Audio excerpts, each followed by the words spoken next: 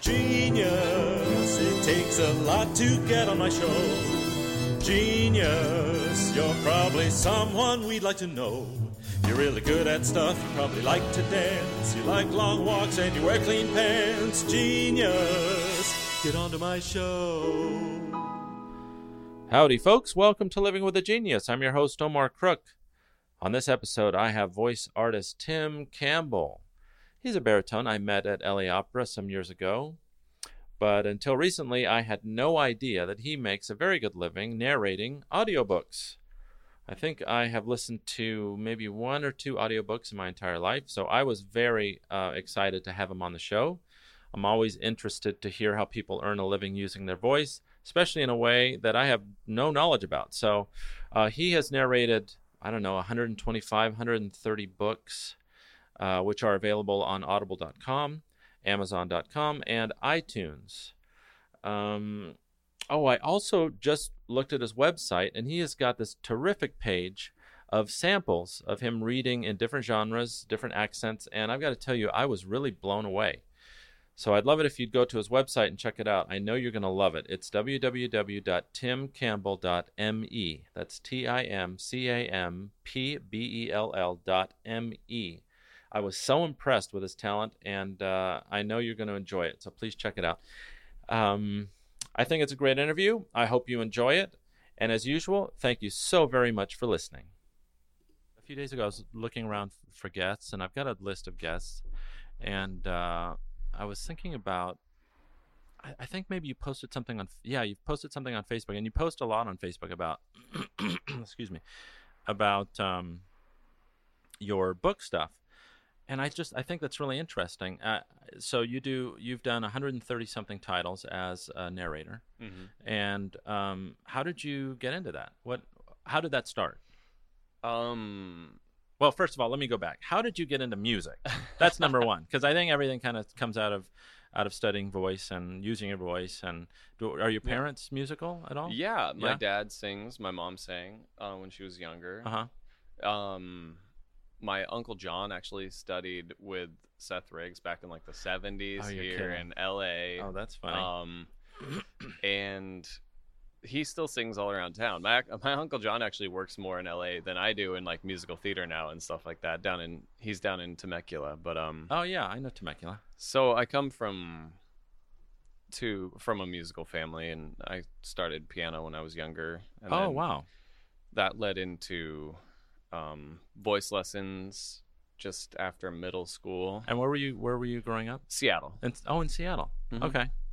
So I started voice, and then I decided I wanted to spend more time working on voice than I did on piano. I was horrible at piano, and me too. Still horrible at piano. Me too, man. I think I think your brain just needs to make connections that mine never did. Yeah. So I started off that, doing musicals in high school and everything like that. I played a lot of sports growing up, and I still do. And you're a soccer guy. Yeah, I played lots of soccer. I grew up playing baseball pretty seriously. And I actually had to choose, I think it was sophomore year, whether to do the musical that season or to quit or to do the baseball team. And I quit the baseball team, and they went on and won the first state championship ever for our high school in baseball. God. Okay. So they all were like, way to go. You finally, you were the thing that was holding us back. So that's kind of how I got into music, was through theater, which I think most of us do coming out of high school. Yeah.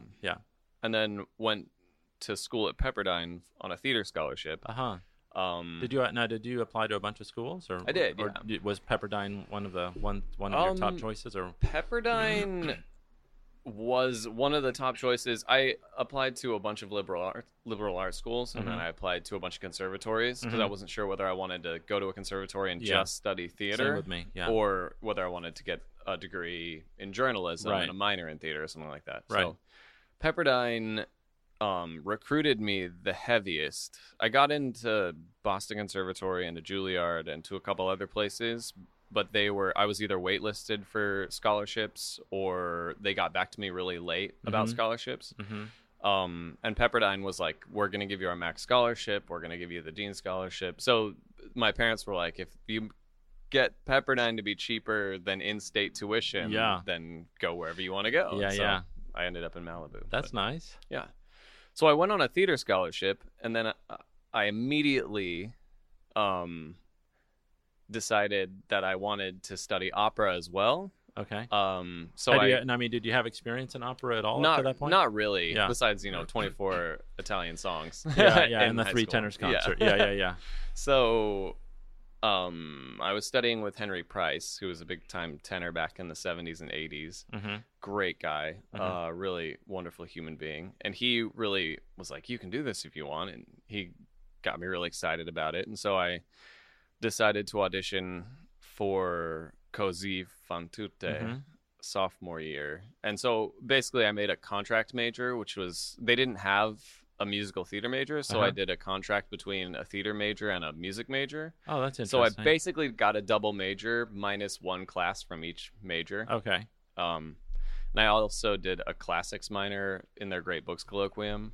So I read lots of philosophy and Really? stuff like that. Oh, that's interesting. Um, So between all of those degrees and studies, so I ended up $4 and you get a cup of coffee. Yeah. So I ended up at Starbucks. Yeah. So then I was recruited. I applied to a bunch of different places for grad school, and the only place that offered me a fellowship, because I couldn't afford to pay for it, was USC. So I ended up going to USC straight after Pepperdine and studying music there, and also on a teaching fellowship. So I taught voice there for 4 years. Oh, I didn't know that. So- Who was your teacher at USC? The first 2 years was Gary Glaze, Uh-huh. and then the second 2 years was Rod Gilfrey. Sure. But the Rod first was year never and there, a half, was he? I he mean- was on the tour for South Pacific. Yeah. So I think I had, in 2 years of studying with Rod, I had about 7 lessons with him. Yeah. But it was great because he paid for W. Stephen Smith, who is his teacher in New York, who was teaching at Juilliard, to fly out and teach all of his lessons for the 3 semesters that he was gone. What? So I got about 20 lessons with Steve, which was the best thing that ever happened for me as a singer, because he's a phenomenal teacher. Yeah. So I studied with Rod, but I mostly studied with Steve and Yeah. then Rod a little bit, and whoever else Rod would bring in. Don Brinegar taught a couple lessons. Oh, I and studied he's with wonderful. Don. Yeah, I like Don. Yeah. Okay. And so from USC, did you go directly to the opera? How did you start making a living as a singer? Right. So that's kind of how I started getting into audiobooks. Is I spent about 9 months doing different musicals, different smaller concert gigs. Just here in town? In LA? Here or- in LA, in Seattle, out in San Bernardino, like all over the place. Sure. And I was living like on a popped air mattress on the floor of Callie and Hayden's apartment. Oh, my God. And I was trying to figure out, because the singing was going fine, and I'd been an alternate for a couple of the more prestigious young artist programs. So I kind of was like trying to decide whether I wanted to go the young artist route, Yeah. or whether I wanted to start making a living in Yeah, LA. yeah. And you didn't have any desire to move back home, right? Well, I love Seattle, and if I hadn't at that point been madly in love with my wife, I probably would have just like moved back in with my parents, or moved back up to Seattle and like figured out the next step, whether I wanted to do musical theater or to move to New York, that kind of thing. Sure. But I didn't want to leave LA, and I knew I wanted to marry Callie, so I wanted to base everything mostly in Los Angeles. Yeah. And she had no desire to move to Seattle. No, not at that point. Yeah. She was finishing up at USC, and then she was singing with the Master Chorale regularly. So, so in between singing gigs, I was looking for a way to maybe make a couple extra bucks. You have to. I mean, you can't support yourself on these little singing gigs. No. It's impossible. I mean, even if you're doing everything that you could possibly do in LA, it's almost impossible to make a living. Yeah. So when I was a teenager, written down like my dream jobs list, and it was like astronaut, professional soccer player, professional baseball player. Yeah. I wanted to direct the Lord of the Rings movies before they were actually a thing. Like I was like, I'm going to direct the movies of the Lord of the Rings. And none of those were going to pan out. Right, so right. my number 5 on my list from when I was like 13 years old was audiobook narrator. You're kidding. Wasn't to be a narrator, because I was obsessed with listening to audiobooks when I was younger. I worked a lot in the yard doing landscaping. I was always driving to and from different sports practices and stuff, and working out at the gym. And so the only time, and I love reading, I'm a huge fantasy sci-fi nerd. So the only time I could get my reading in was to listen to a book while I was working in the yard, or while I was working out, or while I was driving to practice. Sure. So I listened to hundreds of books in high school and junior high. Wow. So That's I always so thought it'd be funny. super fun. Yeah. And I don't have any experience with audiobooks at all. So that's why I wanted to have you on the show, because I honestly don't know. I don't think I've ever listened to a book on tape. A lot of people are in that same boat. A lot of people are like, you do what? Yeah. You write books? Yeah. It's actually the fastest growing segment of the publishing industry. And I think second after audiobooks is like adult coloring books. Oh my God. But audiobooks are actually, they're exploding. And I lucked out because, so I was in between gigs. I was out in San Bernardino doing a Jekyll and Hyde, staying with some friends in their office. Yeah. And they had a USB mic. And I was like, all my other dream jobs kind of not going to happen. Like, I should check out audiobook narrating. So I literally Googled how do I become an audiobook narrator? Yeah. Like and Google, the first thing that pops up is acx.com, which was a contracting site that Audible had launched about 2 months before that. It was free, which is probably the only reason I ever did it. Yeah. Because it was free to make a profile and to audition. So they had these little 5-minute segments for about 1,000 titles. You could go on, do an audition, email it or upload it to the site, and then the author, if they were interested, they would offer you the title. So I was like sitting in their office one day before rehearsal, and I just decided, I was like, I might as well, do some auditions. I was sitting in an office like this, so there were planes flying, like garage doors, you could hear babies crying in the background. Yeah. And I booked 3 of my first 5 auditions. I got offered the books. What? And I didn't have a studio. I didn't know anything about audio recording. Nothing. No equipment outside of their little USB mic that they had sitting on their desk. What is it? You mean like one of those Samson Like ones? a snowball, like a little snowball. Oh, yeah, a little blue. Yeah. Oh, that's funny. So I had these contracts, and I was like, oh my gosh, what do I do? Because I don't know how to do this. I don't know anything about audio. Because to do this, it was as an independent contractor, so I have to do all of my mixing and my mastering and my post-production, to do all the prep, everything. And I'd never narrated a book before. Yeah. And all of a sudden I had these legal contracts. Like, I was like, I'm not going to turn down the work. Just so in over your head all of a sudden. Yeah. Yeah. So what happens is I produce the first chapter of these titles. With this little USB mic. Yeah. Sitting in this office. Yeah. And I send them off for approval, because after the audition, you produce a small section of the book and then you send it off so that they can be like, yes, that's great. Or no, try changing it. Or the main character's name is actually pronounced like this, or whatever. Right. So to make sure that you know what you're doing. Yeah. And the guy was like, this sounds horrible. Like, what are you doing? Yeah. Like, where are you? I can hear like an airplane in one of these things, and there's like someone shouting. And I was like, I don't know what I'm doing. I know nothing. And luckily at that point, it had just started. He thought I had promise, as dramatically. He liked my readings and everything. Mm-hmm. So he was like, I will help you set up your studio. I'll help you set up your levels and tell you how to record. What equipment to buy. Via a series of emails, he basically helped me get to a level that was like good enough for the first couple books until I had enough cash to like get a nicer microphone and to get some soundproofing for the walls and stuff. Sure. So luckily, because they could have fired me real easy. They could have been like, oh, this sounds like crap. We'll hire someone who knows what they're doing. Yeah. But he believed in me and gave me a shot. And that was my first series. And it's actually funny. I'm not going to name any names, but he's actually now reviled in the audiobook world because he turned out to be kind of a shyster and didn't pay some people for some work they did and liquidated his company without telling anyone. This is that Audible affiliate? No. This is something it's else. just a guy who owns some rights to books. Got it. And Sorry, was using misunderstood. ACX, Yeah. Got it.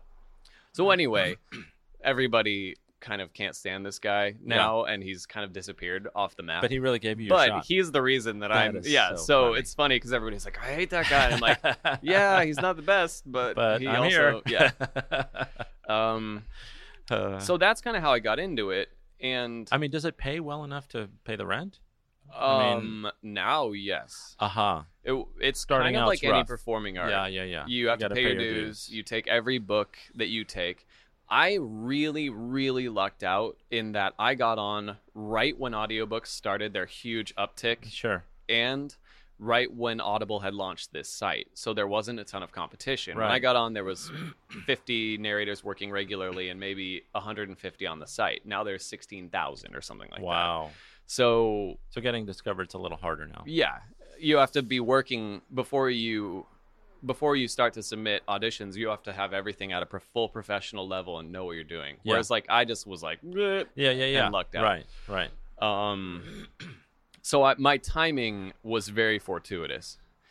That said, after I booked those first 3 contracts, I basically have been working full time. Wow.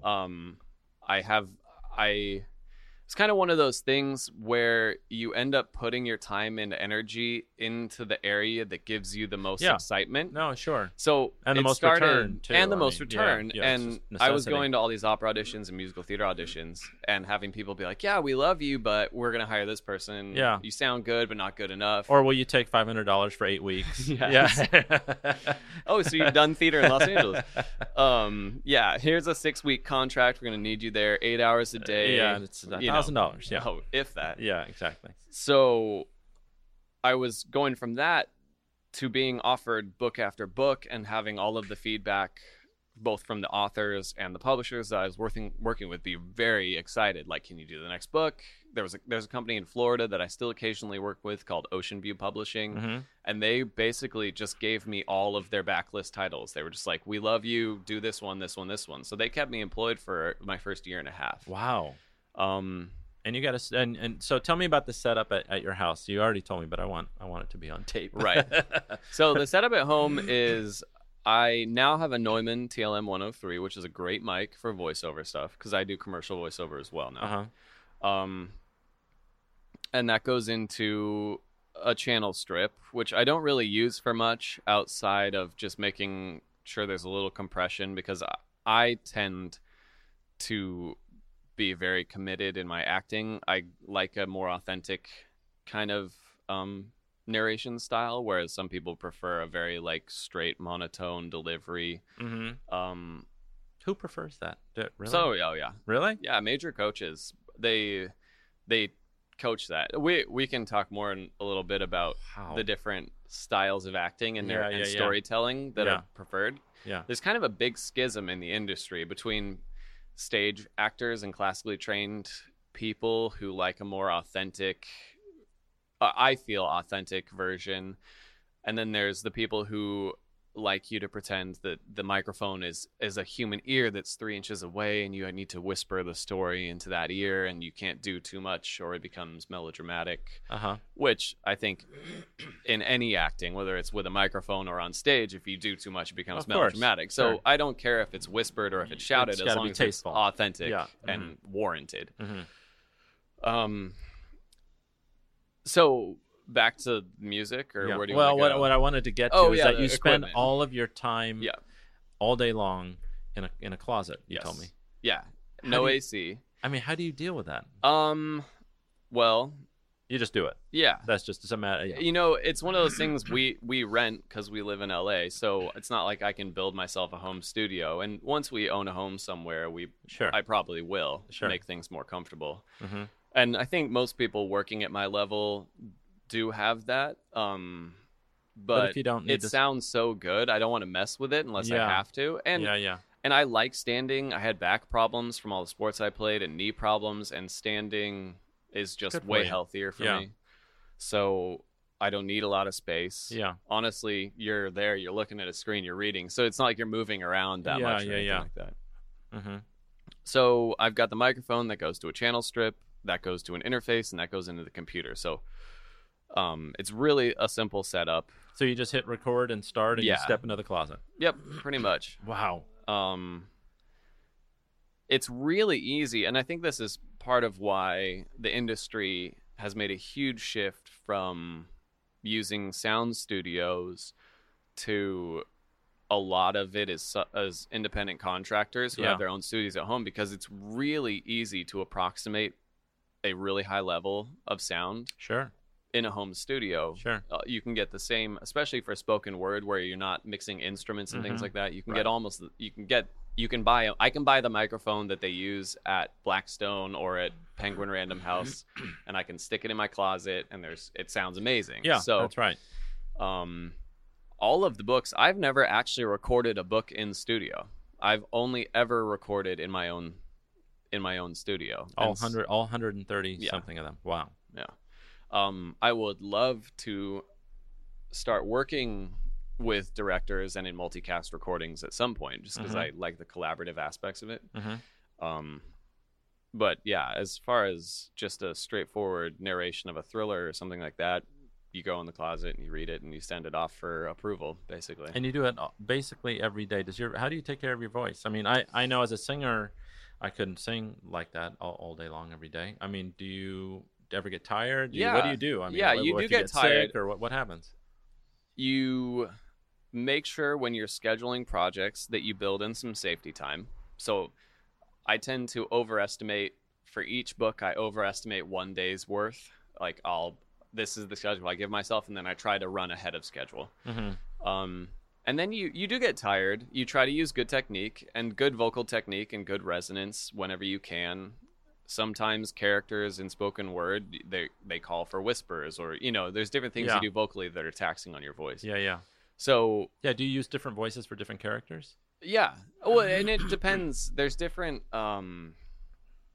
If you're doing a nonfiction book that's quoting historical figures, you're probably not going to give them voices. You're just going to read the quote. Whereas if you're doing a thriller with a crazy psycho killer from wherever, you're going to do the accent and the voice to match that. Yeah. Like right now I'm working on a young adult fantasy by an author from Australia. Oh my God. That's kind of a mix between... It's like a fantasy pirate novel, kind of. So there's all kinds of salty sea pirates doing the, like the... And you use those voices? And you do, I do the pirate voices. Awesome. And there's, characters that have like Scottish accents and characters that have British accents. And so I do all the accents. And did you go to coaches to get those accents down, or what do you do? No, actually, I have always had a good ear for accents and dialects, and I actually do coach accents and dialects with actors and narrators and things like that. So I see. I've kind of always been able to pick them up fairly quickly, and I have a good ear for it. I think that's pretty common for singers in general. I agree. Yeah. I think, and I have a lot of singers who now do a lot of spoken word stuff because it's a natural kind of fit for singing. They're very parallel in a lot of ways. So if you go to a big company and say, listen, I want to get into reading audiobooks, and by the way, I'm an opera singer, does that give you a leg up? Do their ears perk up? Yeah, it depends who you're talking to. It really does. There's a fantastic, she's a narrator, but she also owns her own production company now, Amy Rubinate, and she used to sing a lot of like standards and cabaret stuff. And she loves singers because she thinks they have a better ear for tempo, pacing. Sure. They have more vocal flexibility. They're more likely to have a healthy vocal technique.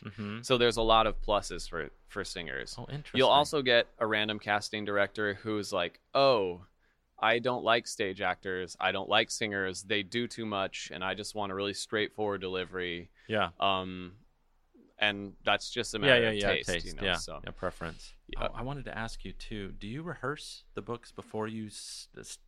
You don't rehearse them. You definitely read them. You read them first. When you're on crazy strict deadlines. Yeah. Like if if you're slammed, what'll happen is you'll do a quick read, which is you don't read every single page, skim it. But you skim it for all the major characters, plot points.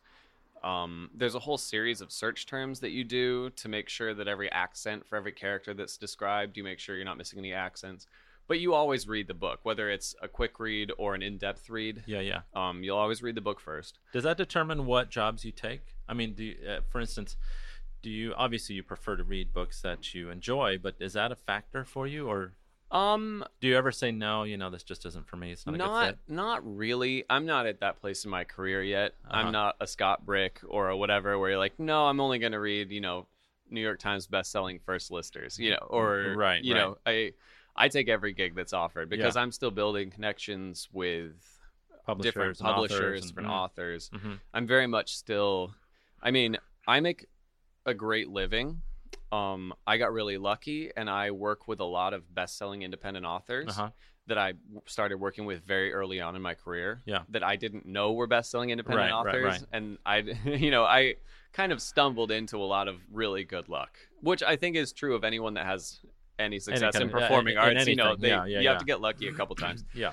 I started working with an author about my 10th or 15th book named Scott Pratt, who's an independent author in East Tennessee, whose books have sold, over 1 million copies now. And I didn't know. He liked me. He liked my audition. I didn't know anything about him. I just saw, it's got a stipend. Like, it'll pay me a little bit money up front. And I auditioned. And that book is accounted for, something like 50-60% of all my sales of all time is his books. So do you work on a flat fee or a royalty schedule, or how do you get compensated? There are a lot of different audiobooks. Like you said, not a lot of people know about it. It's not really a highly regulated industry yet. Okay. A lot of the work with all the work with the mainstream production companies. So when I do a title for like Tantor or Brilliance, they will be on a SAG-AFTRA wage. So they'll pay a certain per finished hour fee, and then they'll pay and then they'll pay into your SAG-AFTRA retirement fund, which is great. Then there's this whole segment of the industry, which is independent publishing, which is exploding right now, but which the different companies have no regulation over. Yeah. So it's non-union, is what I'm saying. It's basically non-union work, so you can charge whatever you want. So some of the books I work for on royalties, so I'll end up getting 20% of the sale price for every book that's sold, every audiobook. Yeah. So, and some of them I get paid up front. I say this is my per hour fee that qualifies for SAG-AFTRA. And then some of them I do a hybrid where I'll say I'll work for royalties, but I need some upfront money to fund the project because you don't have an established track record, so I don't know that the book is going to sell just to cover the well. risk. Yeah. So I work on a whole broad scale, and what I try to do is about half and half best-selling royalty deals, which are long-term income for me and my family. Yeah. And then the rest of them in between those are SAG-AFTRA qualifying upfront money deals. And you negotiate that all yourself? Yeah, I do, but it's not that hard because I'm at a point where I can say this is my rate and you can pay it or you can't, and I'll get someone else to give me a project that's going to pay my rate. Yeah. Whereas when I was starting out, it was like, sure, I'll do whatever. It, Yeah, of course. So you definitely pay your dues. I think the difference, I don't want to be gauche and list numbers, but I think the difference between what I made the first year and the second year doubled, and then that doubled again the third year, then that's probably going to double again this year. Wow. So that really is your primary source of income now? Oh, by far. Wow. Yeah. I was laughing last year that I did a 6-week rehearsal and production of Oklahoma. Yeah. And I did a leading role. Yeah. And I made 1/80th of my yearly income for that 6 weeks of a major role in theater. My God. And everything else was books and singing gigs and things like that. That's unbelievable. Yeah. People don't realize how big audiobooks are becoming. They're a major media now in the United States and around the world. But there's still not a lot of mainstream recognition in popular culture. Like, not a lot of people would see Scott Brick is always the example because he's super famous. Yeah. Within narrator circles, yeah, he's super famous. Yeah. But you wouldn't see him on the street, and no one would be like, "Oh my God, that's Scott Brick!" Yeah, but that's a great when business narrators to be in, run into him, they're like, "Oh my God, it's Scott Brick!" Yeah. And he makes a great living, and I mean, a lot of people are working full-time as actors doing amazing work on really fun projects.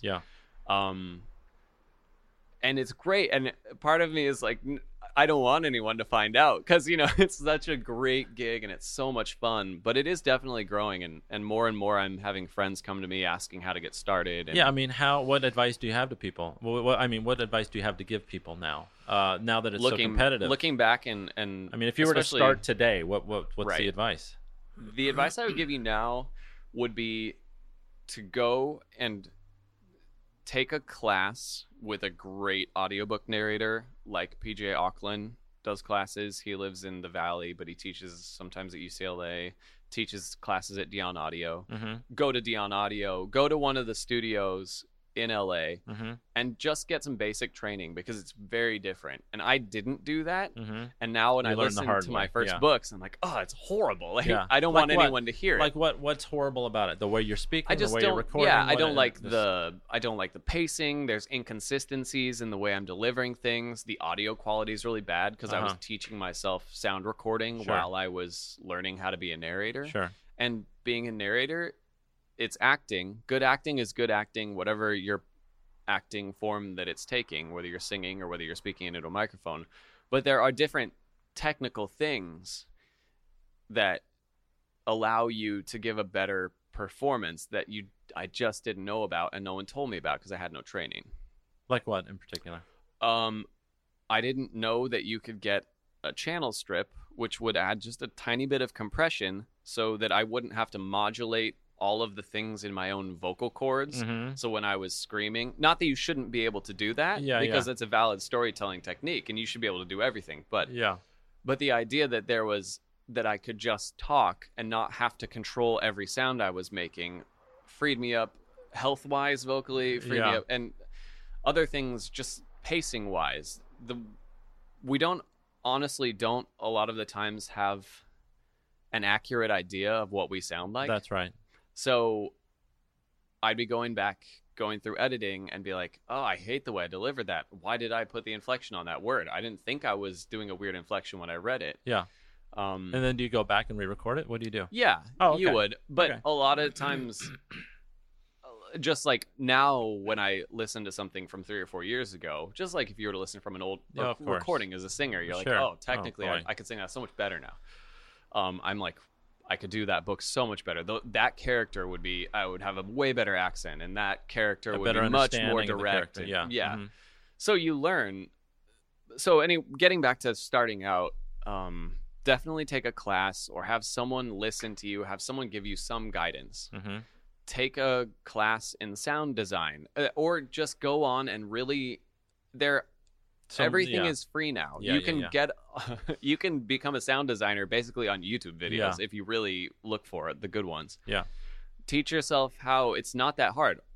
Facebook other people that are full-time working narrators or voice actors, and say, how do I break into this? How do I use my microphone? I bought this expensive microphone and I soundproofed my room.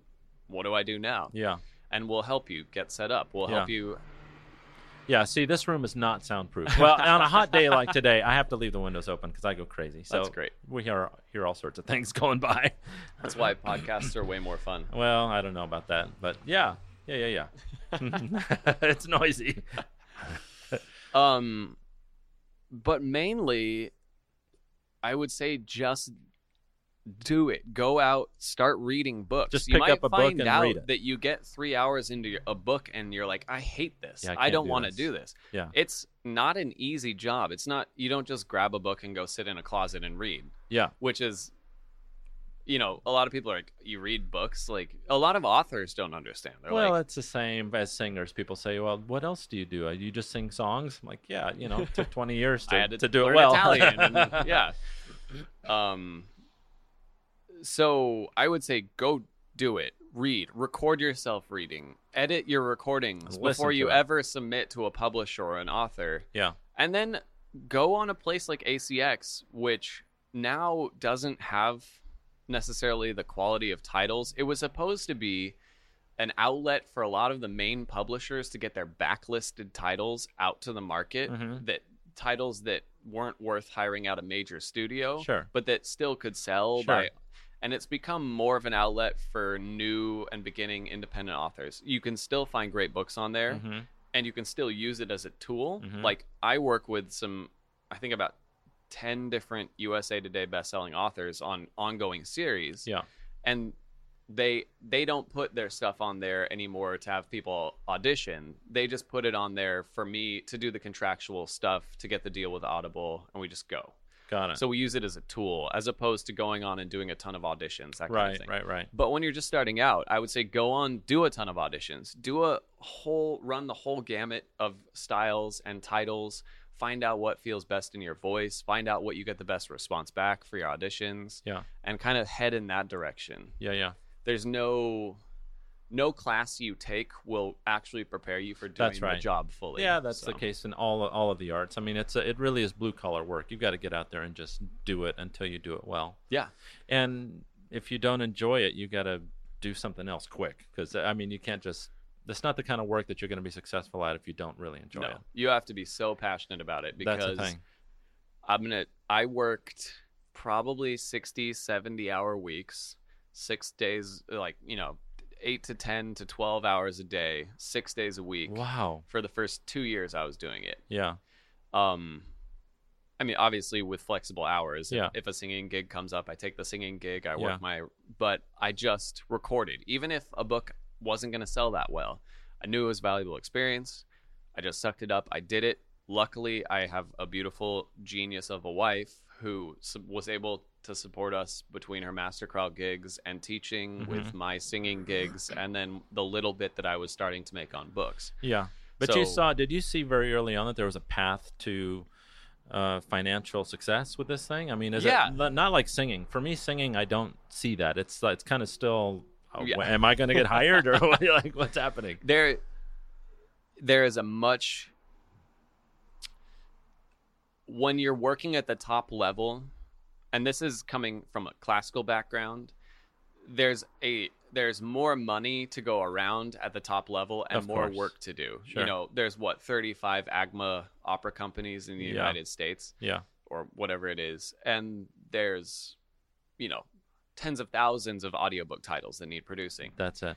So, and there's a lot more money. Publishing is big business, and audiobooks are the fastest growing segment of that in business. publishing. Mm-hmm. So they're becoming huge business, which is great for those of us that got in right at the beginning of that uptick in popularity, because we're kind of riding that wave right now. And eventually the talent pool is going to get large enough to level out again to the demand of the books. Right. But so it's still kind of the ground floor for people in your business. I mean, it's harder now than it was last year, and it was harder last year than the year before. Sure, but there's still a lot of opportunity. But there's a lot of opportunity. But the thing is, you have to be, just like in any other art form, you have to be super passionate, because you're going to have to pay your dues at whatever level. Sure. We were laughing the other day. We were at a party with a bunch of audiobook narrators up in Tarzana, Woodland Hills, and we walked out of the party to drive home, and this woman was standing in the driveway, and she was like, "Oh, where are you guys going? Like, it's going to take 45 minutes for Uber to get here and take me home. Like, can I get a ride with you? Just back to wherever you live, and then I'll go to North Hollywood from Sherman Oaks." Yeah. And we were like, "Sure, yeah, of course, jump in the Prius." And as we're driving, she's like, "How many books have you done?" I was like, "Oh, around 130, 135.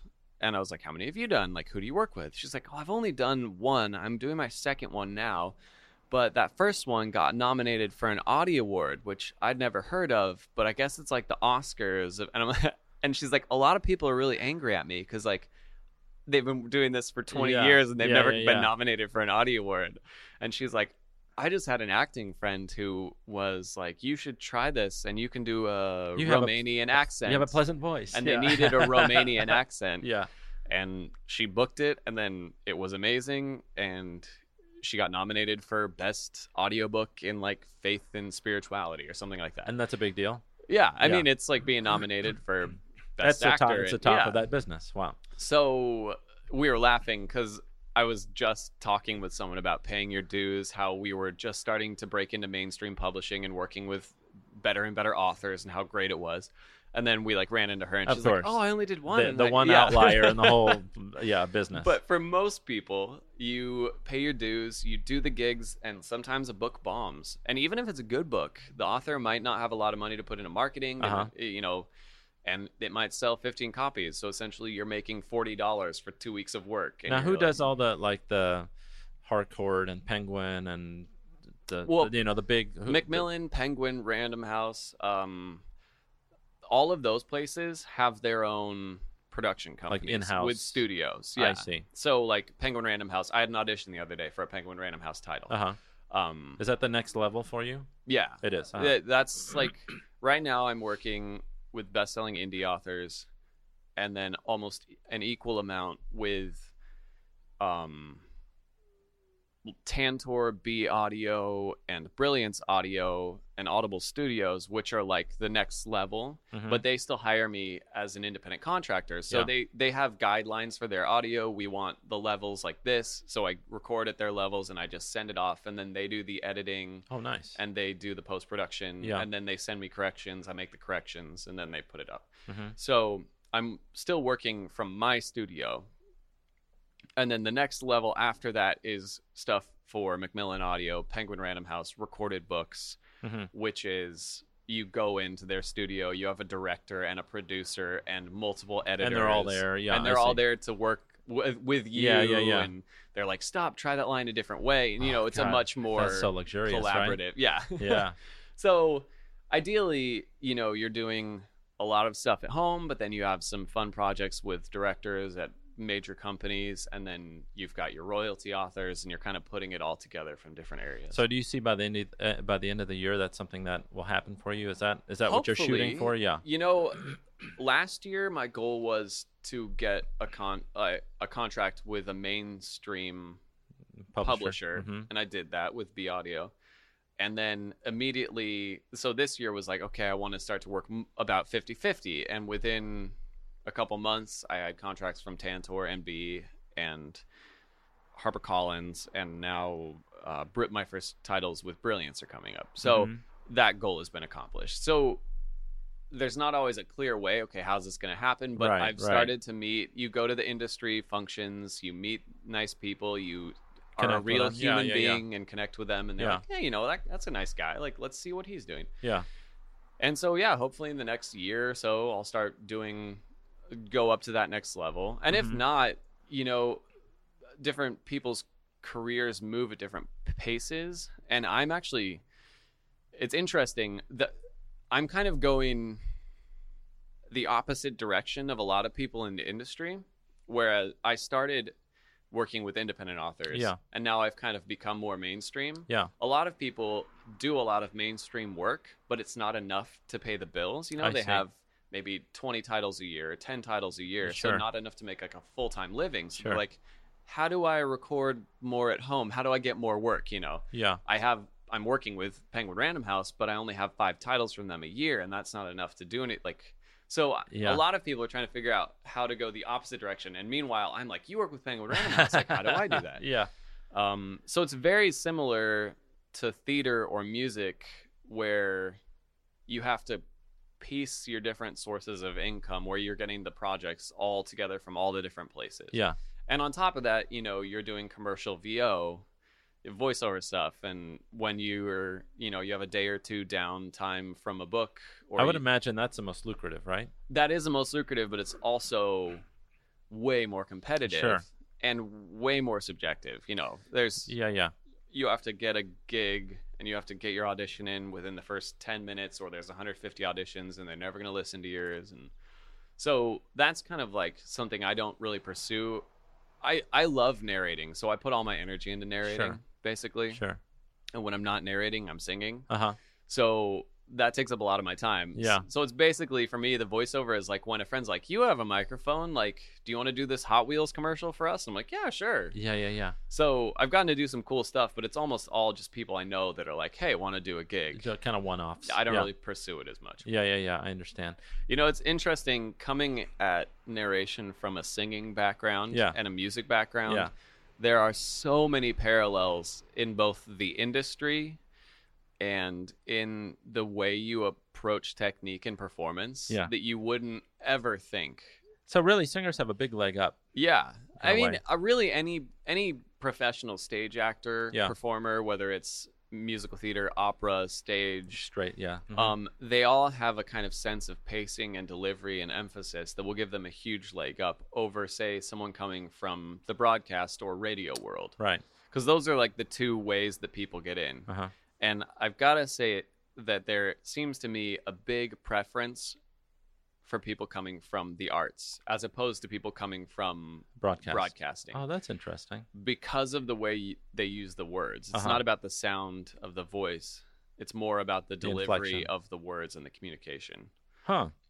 And I would say that a lot of people are like, I have a great voice. I should be in voiceover. Yeah. Or I have, people say I have a deep, like a lot of people have a really deep, luxurious voice. Like I should read books. Sure. And I would say, just like in singing, the voice, even less than in singing, the voice is maybe 20% of what it takes to be a good narrator. You have to have research skills. You have to be well read. You have to be a good storyteller. Storyteller. Storytelling is a huge part. There are narrators that have won 50 earphone awards that don't have great voices, but they're so good at telling a story. And they're so committed. They're so good at characterizations. There's a lot of skills that go way beyond the voice quality. Endurance, being able to talk for 8 hours a day. Yeah, that's the thing. I'm tempted to even try it, but I don't know if I could do that for 8 hours. I guess you learn how to do it. You do learn how to do it. You stay hydrated. You drink a lot of water. Yeah.